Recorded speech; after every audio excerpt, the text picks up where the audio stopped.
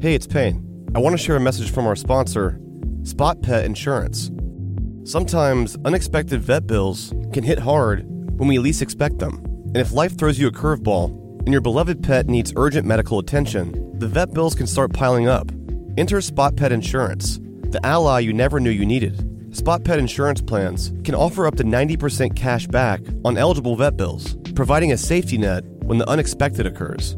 Life can be unpredictable, and so are the needs of our furry companions. Spot Pet Insurance understands that. With Spot, you can focus on the things that matter, knowing that your pet has coverage to help protect your wallet from those unexpected vet bills. Spot Pet Insurance plans don't just offer coverage for unexpected accidents and illnesses. You can add their preventative care benefit to your plan, ensuring that routine wellness, vaccines, and more can all be covered too. It's a shield against the unexpected. If you have a pet, consider Spot Pet Insurance, because having the right resources at the right time can make all the difference. Just go to spotpet.com. Paid ad from Spot Pet Insurance. Waiting periods, annual deductible, co-insurance, benefit limits, and exclusions may apply. For all terms, visit spotpetins.com/sample-policy. Insurance plans are underwritten by either Independence American Insurance Company or United States Fire Insurance Company and produced by Spot Pet Insurance Services, LLC.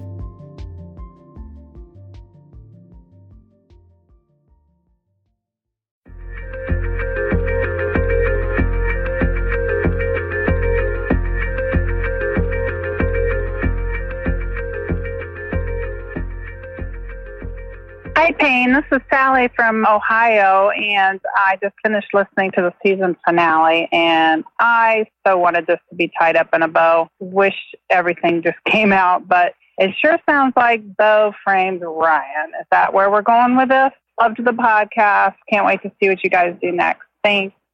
I would love nothing more to have been able to completely, definitively wrapped up exactly what happened to Tara Grinstead in a bow for everybody, but without some of the information, it's pretty much impossible to do. Until Bo and Ryan are able to speak or do speak, or their attorneys speak for them, we don't know the full story, from them at least. And from what we do know about those two people, their stories may be different, and someone's probably lying. So until we have all the facts and all the information, and there's a trial in this case, it's going to be hard to definitively say what happened to Tara Grinstead that night. Did Ryan kill Tara? I don't know. Is Bo more involved? I don't know. But as you heard at the end of the last episode, where the guy told the story about picking up someone at the White Horse Saloon years ago, there is more than one possibility of how things may have gone down. How you doing? This is Steve from Boston. First off, I love the show. I think you did a great job. My question is, how do you think the podcast, and more specifically the last episode, will affect Ryan's defense team? Because, to be honest, if I was his defense team, I would go with that, he was blacked out and he woke up and Bo told him all this stuff. And, that's kind of the route that I would go down. Just wanted to hear your thoughts. Thanks. Well, there's certainly no question that if that particular story could be verified, and it could be verified that it was, in fact, Ryan who was picked up outside the bar and was driven to that particular location that was verified to be his home at the time, and that he made those statements, that would be a very powerful theme to use in defense of Ryan Duke. However, there's a number of legal hurdles that the defense team would have to get past.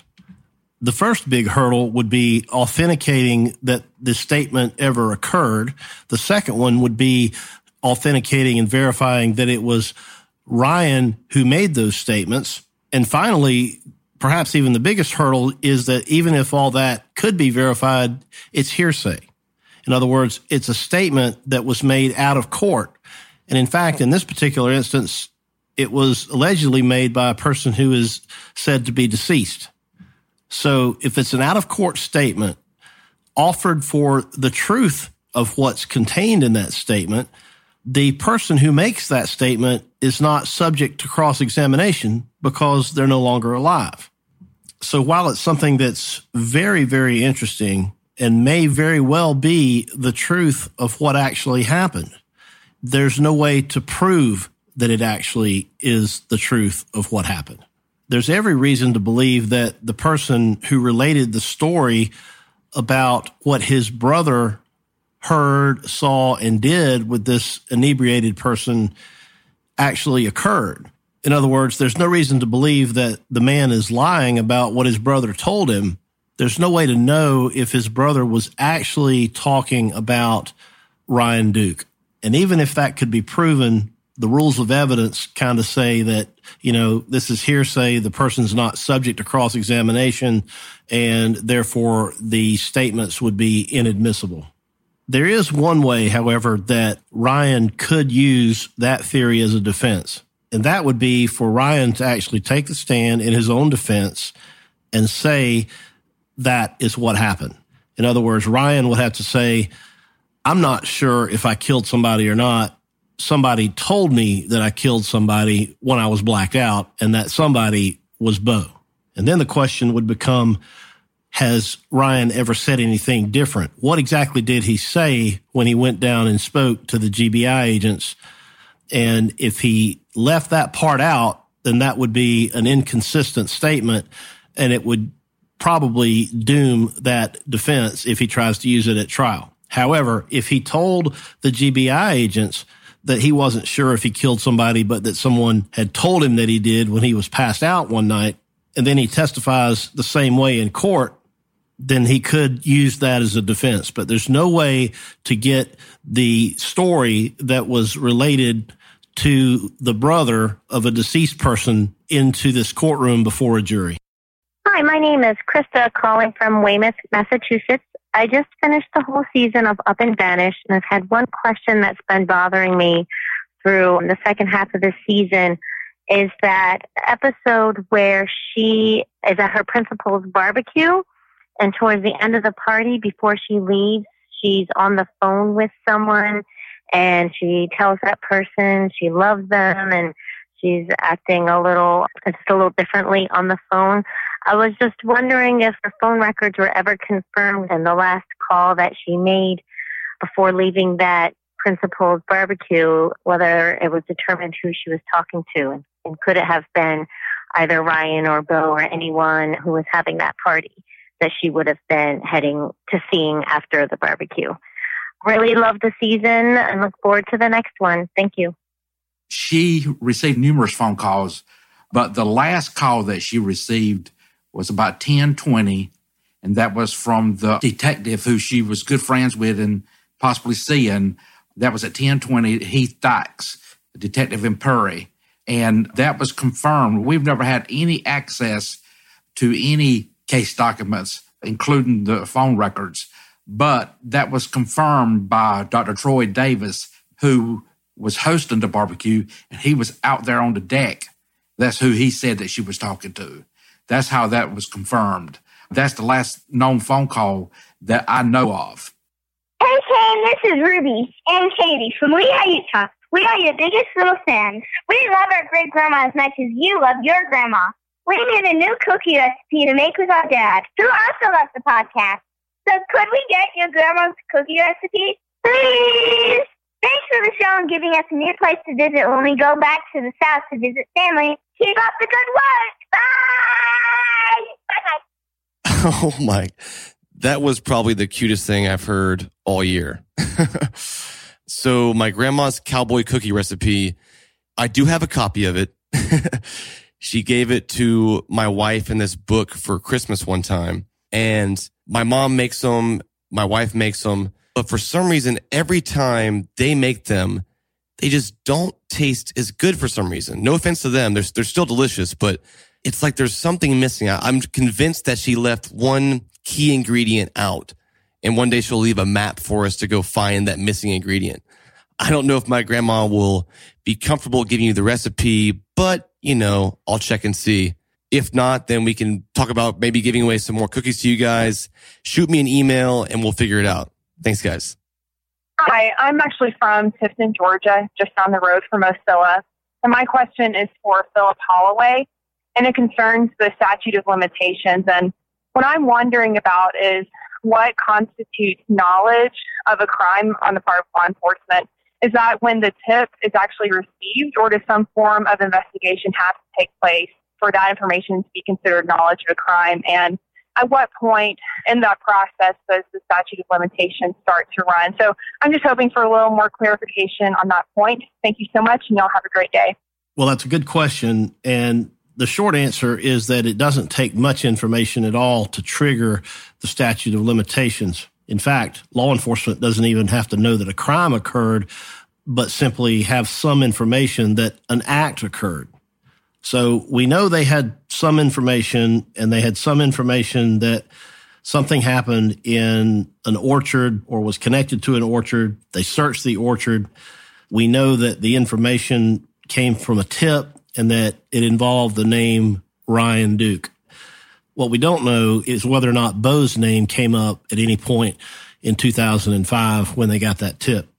Keep in mind, there's no statute of limitations for murder. So that tip and that search, if it was only connected to Ryan, would not affect any statute of limitations. If it's connected to Bo and his name came up in that at any point in time, then the statute of limitations as to the state of Georgia versus Bo Dukes could have been implicated and could have begun to run in 2005. If so, Bo would have a complete defense based on the statute of limitations in his case, and the prosecution wouldn't really have anything to hold over his head, if you will, such as the threat of going to prison to get him to testify.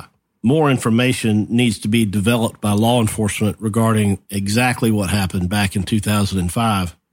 And then the lawyers for both sides in this case would need to evaluate that information and determine whether or not the statute of limitations is an issue. And if it is, then the defense, no doubt, would bring it up to the attention of the court, and there would be pretrial motions that would be filed asking the court to dismiss Bo's charges based on the statute of limitations. Hey, love the podcast and just finished listening to the finale, and I have two questions. The first one is in episode 1, you were talking about how you were reaching dead ends left and right, calling numbers, and weren't able to get in touch with anybody. And then you contacted one of Tara's friends that you called Susan, and then a man called you back and said not to call anymore. You said you weren't comfortable saying her name at that time, and I've listened to all the episodes and all the case evidence, and I don't think you ever came back and told us who that was or what the significance was about that. So I just wondered if there was an update on who is Susan, and did she ever talk to you again, or is there any relevance to that phone call? My next question is, I really enjoyed hearing from Ryan's family. I felt like we've heard a lot from Bo, things you can verify and then things, of course, you can't verify. But I feel like we know a lot about him. We know he was married, divorced. We know he has a girlfriend. We know he was in the Army. We know he's a felon. We know about his family's pecan business and their involvement in the Senate, et cetera. But we don't really know anything about Ryan. So I was just wondering, what was his life like from high school through his arrest? Again, love the podcast and looking forward to the Q&A. Thank you.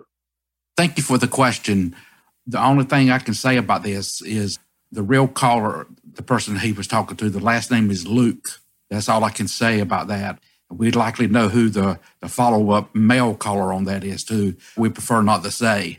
About Ryan's life, it appears that he did work, but it appears that he had a considerable amount of problems with alcohol and drugs, more so between when the murder happened and when he was arrested. He had a lot of problems. This probably was because of trying to harbor this terrible secret within inside him with no one to talk to her about. Now, I've not heard anything that where Ryan told a bunch of people like Bo. So it seems that he held it in and tried to deal with it, and he did it through alcohol and drugs. This is Brittany calling from Tampa, and my question is pretty simple.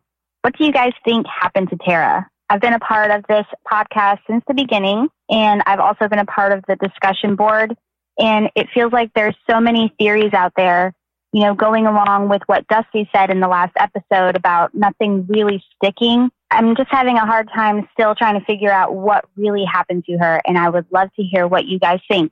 Thank you so much. And also, I appreciate you taking the time to express your gratitude to all of your listeners. We appreciate it so much. Thank you and have a great day. So just to be point blank and to be completely honest with you guys, I do not know what happened to Tara. Now, what I think is that Tara was murdered. And I also think that Ryan and Bo were somehow involved. To the extent of their involvement, I don't entirely know for sure.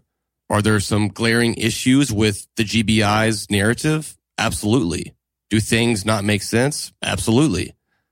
But like I said in one of the previous questions, until we have all the information and we can hear from some of the accused, we're not going to know everything. And it's going to be very hard to piece together all the pieces to the puzzle.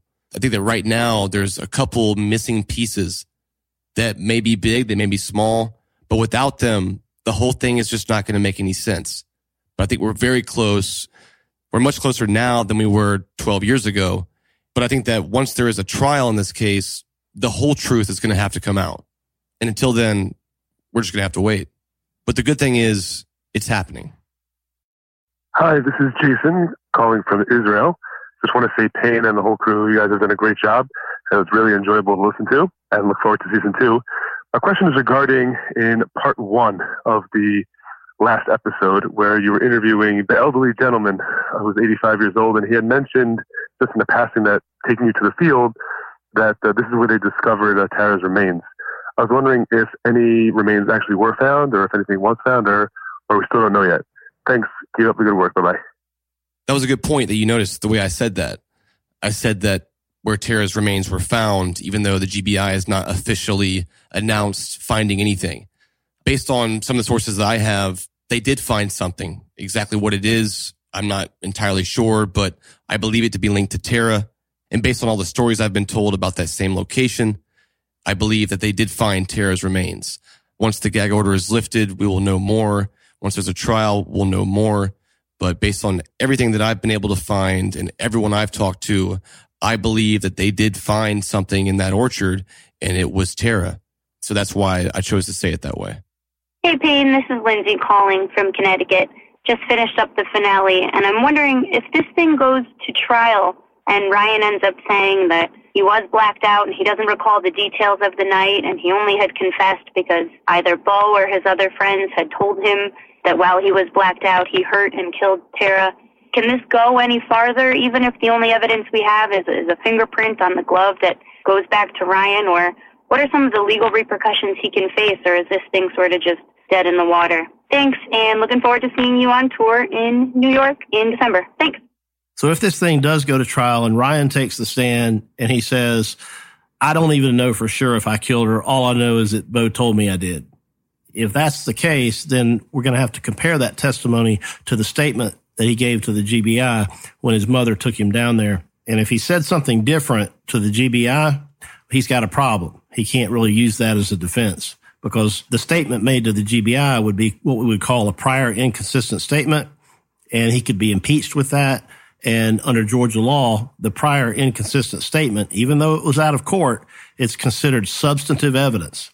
So whatever statement he made to the GBI, whether it's a full confession, a partial confession, or something like that. So he's pretty well married to the statement that he gave to the GBI. And if he takes the stand and says anything different than what he said to the GBI, then he could really be made to look like a fool by a skilled prosecutor when they cross-examine him about his inconsistent statements, if that's how it plays out. Hi, Up and Vanish crew. My name's Daphne. I'm here from Gainesville, Florida. I've been listening to the podcast since the beginning. It's just been really an amazing journey to see all that you guys have shook up around this case, and really incredible that you guys are helping to find justice for Tara. So I just had a couple questions for you all. First of all, my question is, I've just never heard of if anyone looked for evidence at her classroom, if maybe she had an office or a desk that would have any personal belongings of her. I've just never heard of that. So I figured I'd ask you all. And then my other question as well is something that's always really bothered me about this case, the fact that the seat in her car is pushed so far back.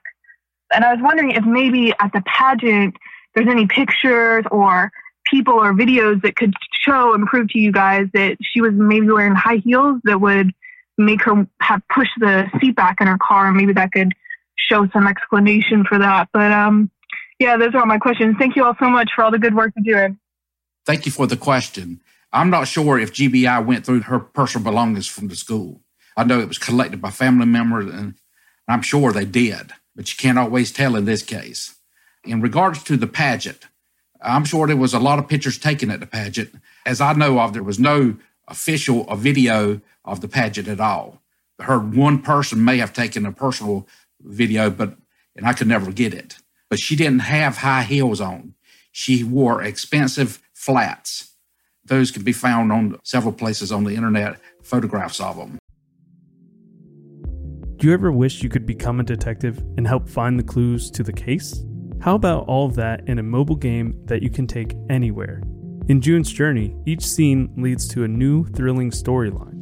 Uncover the mystery of June's sister's murder and find out about scandalous family secrets. The gameplay lets you find hidden clues as you investigate a murder mystery. Escape to a bygone age of mystery, danger, and romance. Let your imagination run wild when decorating your island estate and collect scraps of information to fill your photo album and learn more about each character. Whether you're craving a good mystery or looking for an escape, you can immerse yourself in the world of June Parker. June's Journey is a hidden object mystery game with a captivating detective story taking you back to the glamour of the 1920s with a diverse cast of characters. Each new scene takes you further through a thrilling murder mystery story that sets the main protagonist, June Parker, on a quest to solve the murder of her sister and uncover her family's many secrets. I travel so much while working that I personally love to play it while sitting around airports with all of that free time I have. Can you crack the case? Download June's Journey for free today on iOS and Android.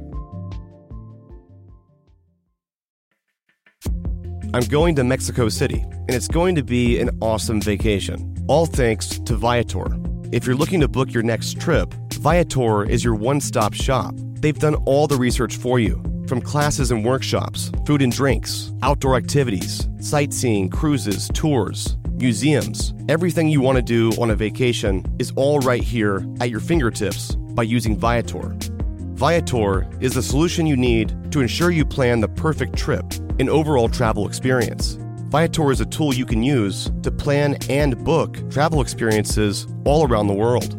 The Viator app and website make it easy to explore 300,000 plus travel experiences, so you can discover what's out there, no matter where you're traveling or what you're interested in.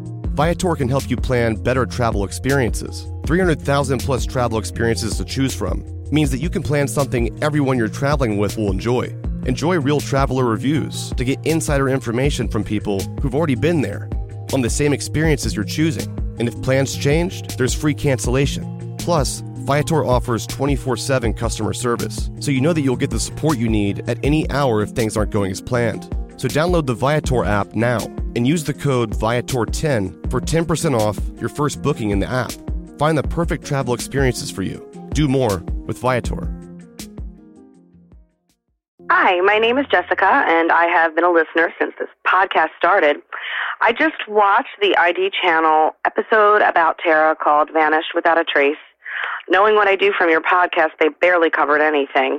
But my question is, they mentioned the glove found outside of Tara's house was tested and matched a male's DNA.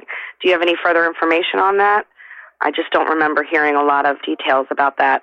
Thank you so much. Your podcast is amazing. Take care. Bye. Yeah, that was kind of interesting timing with the ID channel special on Tara Grinstead. It came out on Monday, the day of the finale, at 8 o'clock p.m., the same time we release our episodes. That was actually a rerun episode. That was pretty old. I'm not sure how old it was, but that was not a new episode. I've watched it at some point. I haven't seen it recently, but like you said, I think they mentioned the glove in Tara's yard and that it had male DNA on it. We did cover that in the podcast a couple times early on. Maurice told me several times about the DNA they found on the glove, and the GBI had swabbed, over 200 people to see whose DNA it was, but they never got a match. To my knowledge, they never did swab Ryan Duke or Bo Dukes, so their DNA could be on there. We don't know. As far as we know, there was male DNA on the glove, and there was also a partial print. But the DNA sample they had did not bring up any sort of match in the CODIS system. Hello, Payne. This is Holly from Arlington, Virginia. I love the pod. Was just listening to the final episode and had a thought. Wondered if, under what circumstances could Bo and or Ryan be subject to a lie detector test to attempt to unearth what you lead into in the very end of the pod. Thanks so much. Keep it up. Under Georgia law, polygraph exams are not admissible in court. The results of polygraph examinations are not admissible in court. They are sometimes used as an investigative tool, but I can tell you from my own personal experience, they're not very reliable. They're not accurate. And it's for that reason that they're not admissible in court. The only way that the result of a polygraph examination could ever be presented to a jury would be if the parties used a process called a stipulated polygraph. And under that scenario, the prosecution and the defense would enter into an agreement. It would be signed, and it would be prior to any polygraph examination occurring. Basically, the agreement would be that each side would stipulate that the results of the polygraph, whether they be good or bad for the defendant, are admissible in trial. And that is a huge gamble, because if he takes the polygraph and he passes it and it comes in, then the prosecution's case is sunk. But the defense also bears the same risk. If he takes the polygraph and fails it, and that's admissible, and a jury hears it, then the defense is sunk. So it doesn't happen very often. It's very, very risky. And the only way a defense attorney would ever attempt something like that, and it's literally a Hail Mary pass when you think you don't really have any other way of winning, the defense would go ahead and have a polygraph done privately without the prosecutor even necessarily knowing about it. And if the defendant, the lawyer's client, passes a private polygraph, then they would approach the prosecutor and say, hey, look, how about a stipulated polygraph? And then the gamble would be that the person actually passes the polygraph twice. In my own experience, I've seen people both pass and fail identical polygraphs about the same issue. And so it depends on lots of conditions. That's why these machines are so inaccurate in terms of being able to differentiate a lie from the truth, that they're just not really admissible in courts, because courts prefer information that is accurate and truthful. And when it comes to technology, the technology really must be something that's scientifically sound. And lie detectors just haven't reached that level of scientific accuracy, at least not yet. Hey, this is John Petros in Atlanta. Love the podcast. I've been listening to all of them. Was so excited Tuesday morning when the new one was in the box. But my question after listening to it was, is someone legally more or less culpable if they're under the influence of drugs or alcohol? And so does the situation of Ryan potentially being blacked out or in some other way on drugs from a legal perspective increase his culpability and therefore potential penalties, or decrease them? Thanks. Keep up the good work. Voluntary intoxication is not a defense to any crime. On the other hand, involuntary intoxication would be a defense if someone were drugged or otherwise incapacitated due to some type of intoxication. But in a trial where intoxication is relevant and is fertile ground to be explored by either side is when a witness is intoxicated. Intoxication impairs someone's ability to effectively and accurately perceive an event as it occurs. And it also negatively affects a person's ability to later recall those events and to relate them in an accurate way in a courtroom. So intoxication is neither a defense to any charge in Georgia, but it could be an issue if a witness who says that they see or hear something was intoxicated at the time that they saw or heard what they say they saw or heard. Or to take it one step further, if they're intoxicated when they did something that they say that they did. Hi, Payne. My name is Kelly, and I'm from Tulsa, and great job on the podcast.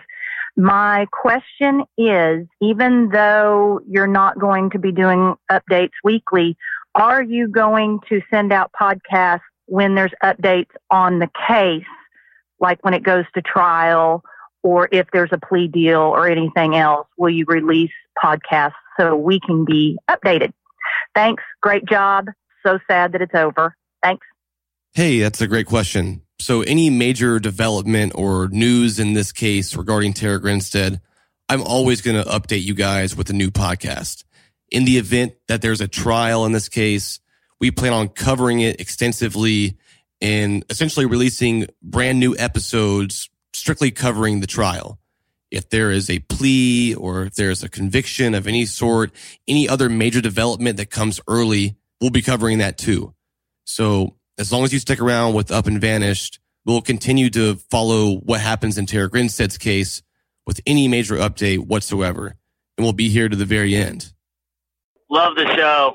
I had a question about that suicide note with the names of the suspected people involved. Were Ryan and Bo listed on that suicide note? Thanks. Excited for season 2. Thank you so much for the question and listening to the podcast. Bo and Ryan's names were not on the suicide note, but some of their closest friends' names were. And that's all I can say about that. Hey, it's Tom Chicago. Question for Philip Holloway about the GBI case file. Do you think it's possible that even after Duke and Duke's litigation and after they're prosecuted, the GBI would still say that the case is not closed and still keep the file from the public? Thanks. Well, I certainly hope that at some point the entire case file is made public. The Supreme Court has said that under Georgia law, the law enforcement agency who maintains these files, in this case the GBI, it is their sole discretion to determine when a case is considered inactive. It's in the GBI's sole discretion to determine whether or not an investigation is open or closed. And literally all they have to say is that it's still an open investigation. And there's really nothing that anybody can do about it. They would be free to never release the case file. If there's anything in that case file that's remotely embarrassing to the GBI or things that they deem might be sensitive, that might be embarrassing or hurtful to third parties, then they do have the discretion to say, we're not going to release this. I hope that's not the case. I hope they do release it, but I'm worried that they never will. Another thing to keep in mind, if there's criminal litigation against these defendants, and by that I mean a trial, each one would have the right to an appeal. So the case is never really over until all appeals have been exhausted. And if you're talking about a murder case, you've got a conviction potentially in the trial court. You've got an appeal directly to the Supreme Court from there. If the conviction is upheld by the Georgia Supreme Court, then there's another round of appeals through the state system called the habeas corpus process, where once again, defendants are entitled to appeal for a new trial. And once the state habeas corpus appellate route is exhausted, then they could turn to the federal courts to seek habeas corpus relief. So the appeals in a murder case literally can go on for decades. So there's a lot of reasons why the GBI might be able to keep this case file closed, and the public may never, ever see it, at least not in its entirety. Warmer, sunnier days are coming, and you can fuel up for them with Factor's no prep, no mess meals. Meet your wellness goals in time for the summer, thanks to the menu of chef-crafted meals with options like Calorie Smart, Protein Plus, and Keto. Factor's fresh, never frozen meals are dietitian approved and ready to eat in just 2 minutes. So no matter how busy you are, you always have time to enjoy nutritious, great-tasting meals. So make today the day you kickstart a new healthy routine. What are you waiting for? With 35 different meals and more than 60 add-ons to choose from, you'll always have new flavors to explore. Crush your wellness goals this May with dietitian-approved meals and ingredients you can trust. From breakfast to dessert, stay fueled with easy, nutritious options. Treat yourself to restaurant-quality meals that feature premium ingredients like filet mignon, shrimp, and blackened salmon, and keep the kitchen time to a minimum. Factor meals are ready to go in 2 minutes, so no shopping, no prepping, no cooking, or cleaning up. Enjoy effortless support for your lifestyle. Choose from 6 menu preferences to help you manage calories, maximize protein intake, avoid meat, or simply eat well-balanced. Head to factormeals.com/UAV50 and use the code UAV50 to get 50% off your first box, plus 20% off your next month. That's code UAV50 at factormeals.com/UAV50 to get 50% off your first box, plus 20% off your next month while your subscription is active.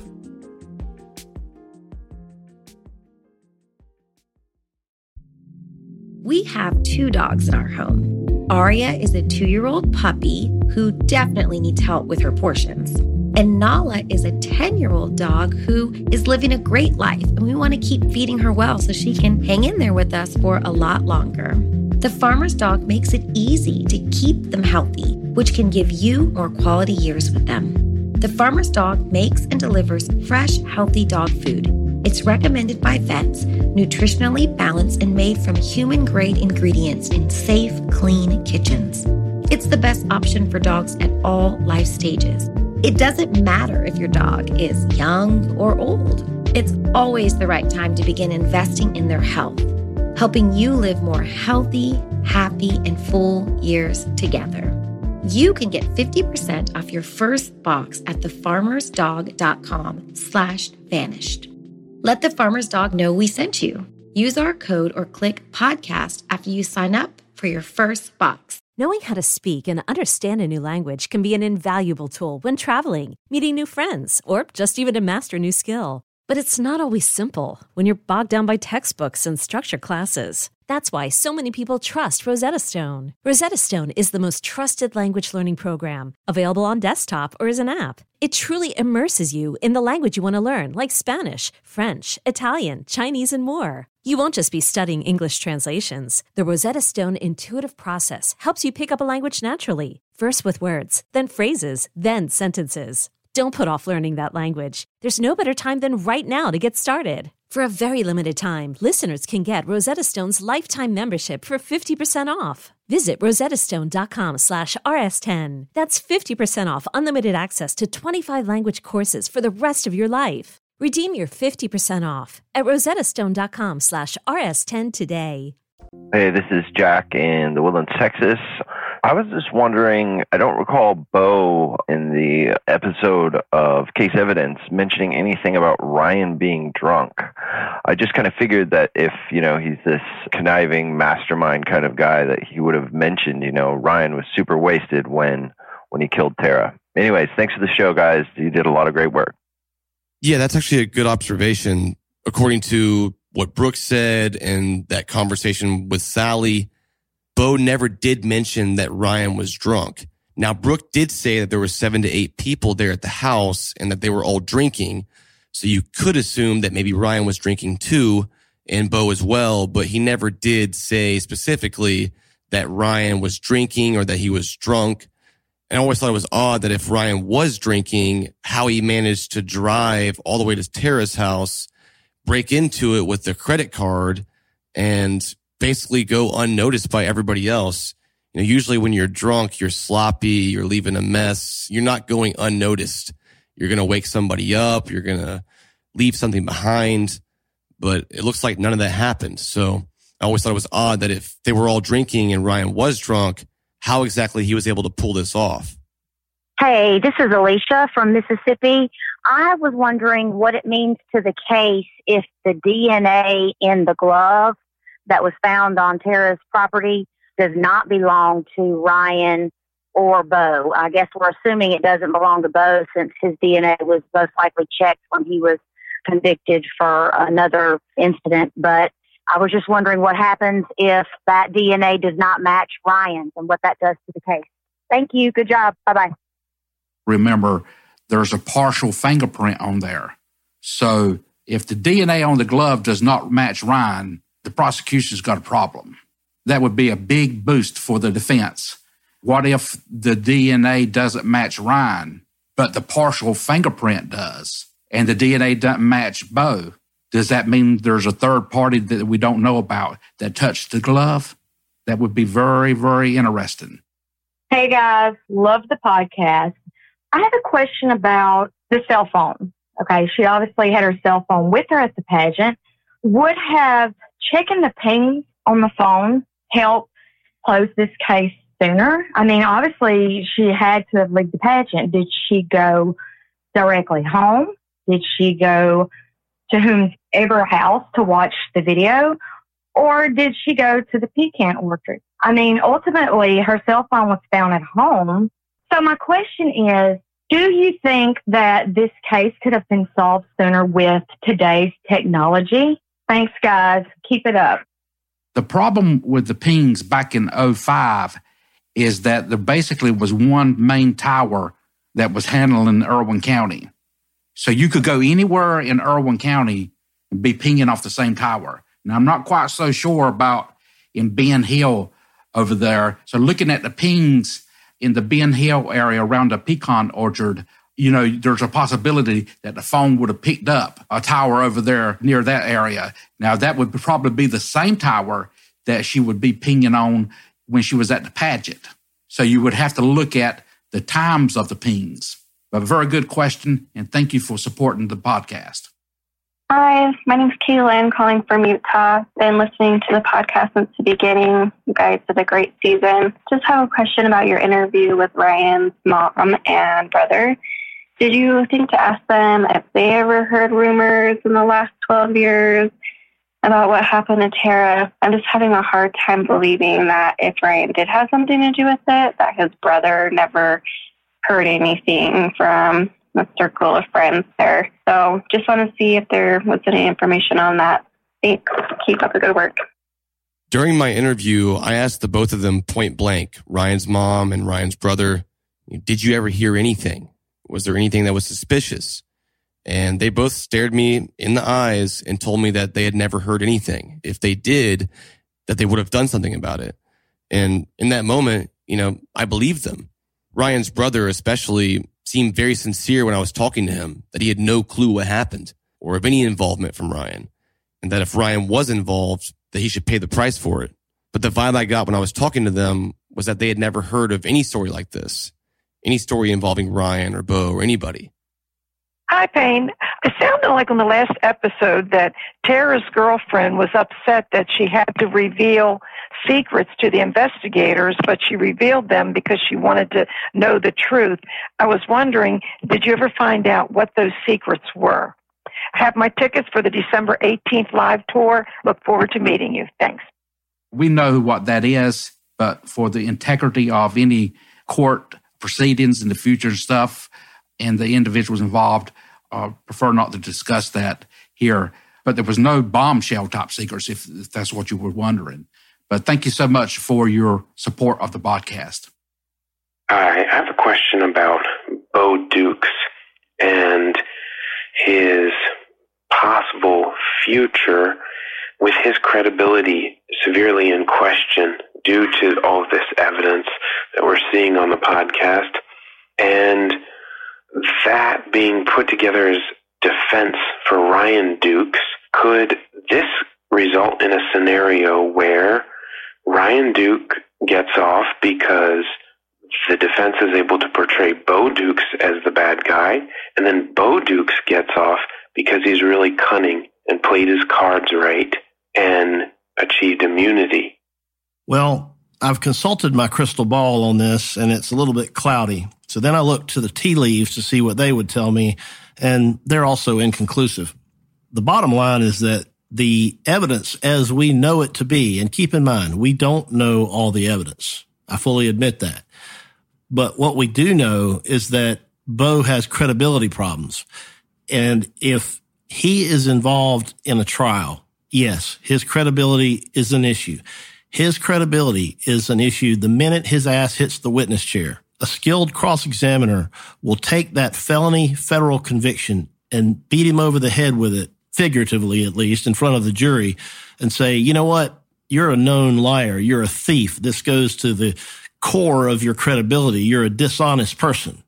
A judge will even tell a jury before they deliberate that they can disregard the testimony of a convicted felon because under Georgia law, they are deemed to be not credible, and a jury can consider that felony conviction and literally disregard their entire testimony. They don't have to disregard it, but they may.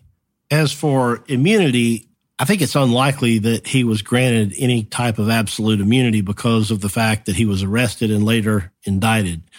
If he was granted immunity, they would never have arrested him and they never would have indicted him.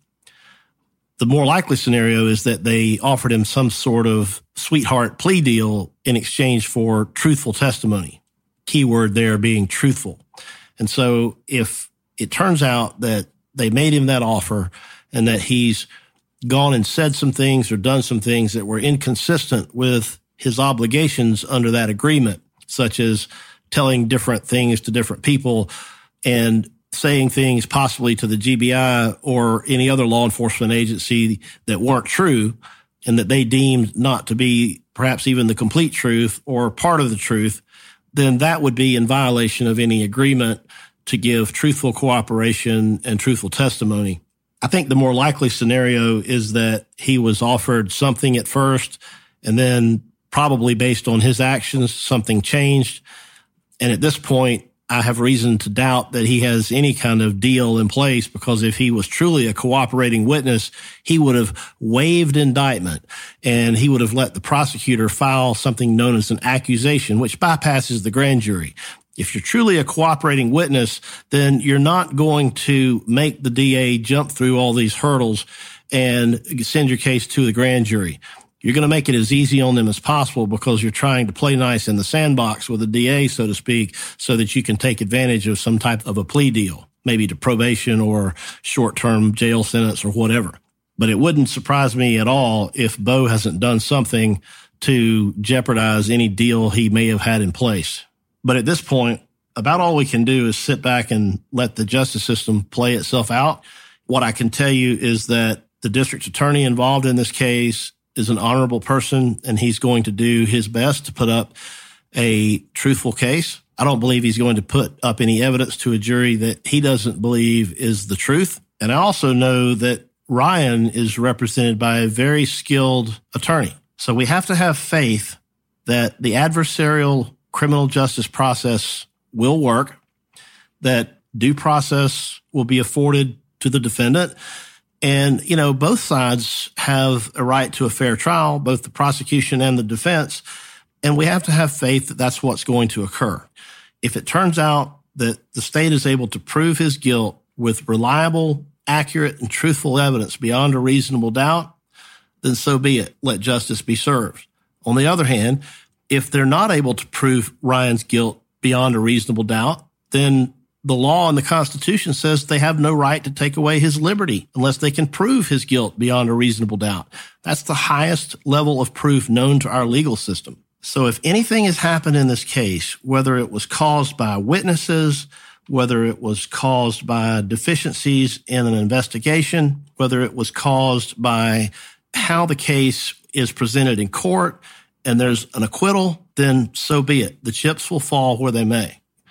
I think what everybody wants and everybody needs in this case is to see justice be done, whatever that looks like. And if it means sending someone to prison because they've been proven guilty beyond a reasonable doubt, so be it. If it means that someone is found not guilty because the evidence wasn't there, then so be it. That's also justice. That's how our system works. It's an adversarial system. You've got a prosecutor who bears a very high burden of proof beyond a reasonable doubt, and you've got a defendant who is presumed to be innocent. And if they're going to be presumed innocent, we have to give them the benefit of that doubt. So in its very simplest terms, it boils down to what actual evidence do they have?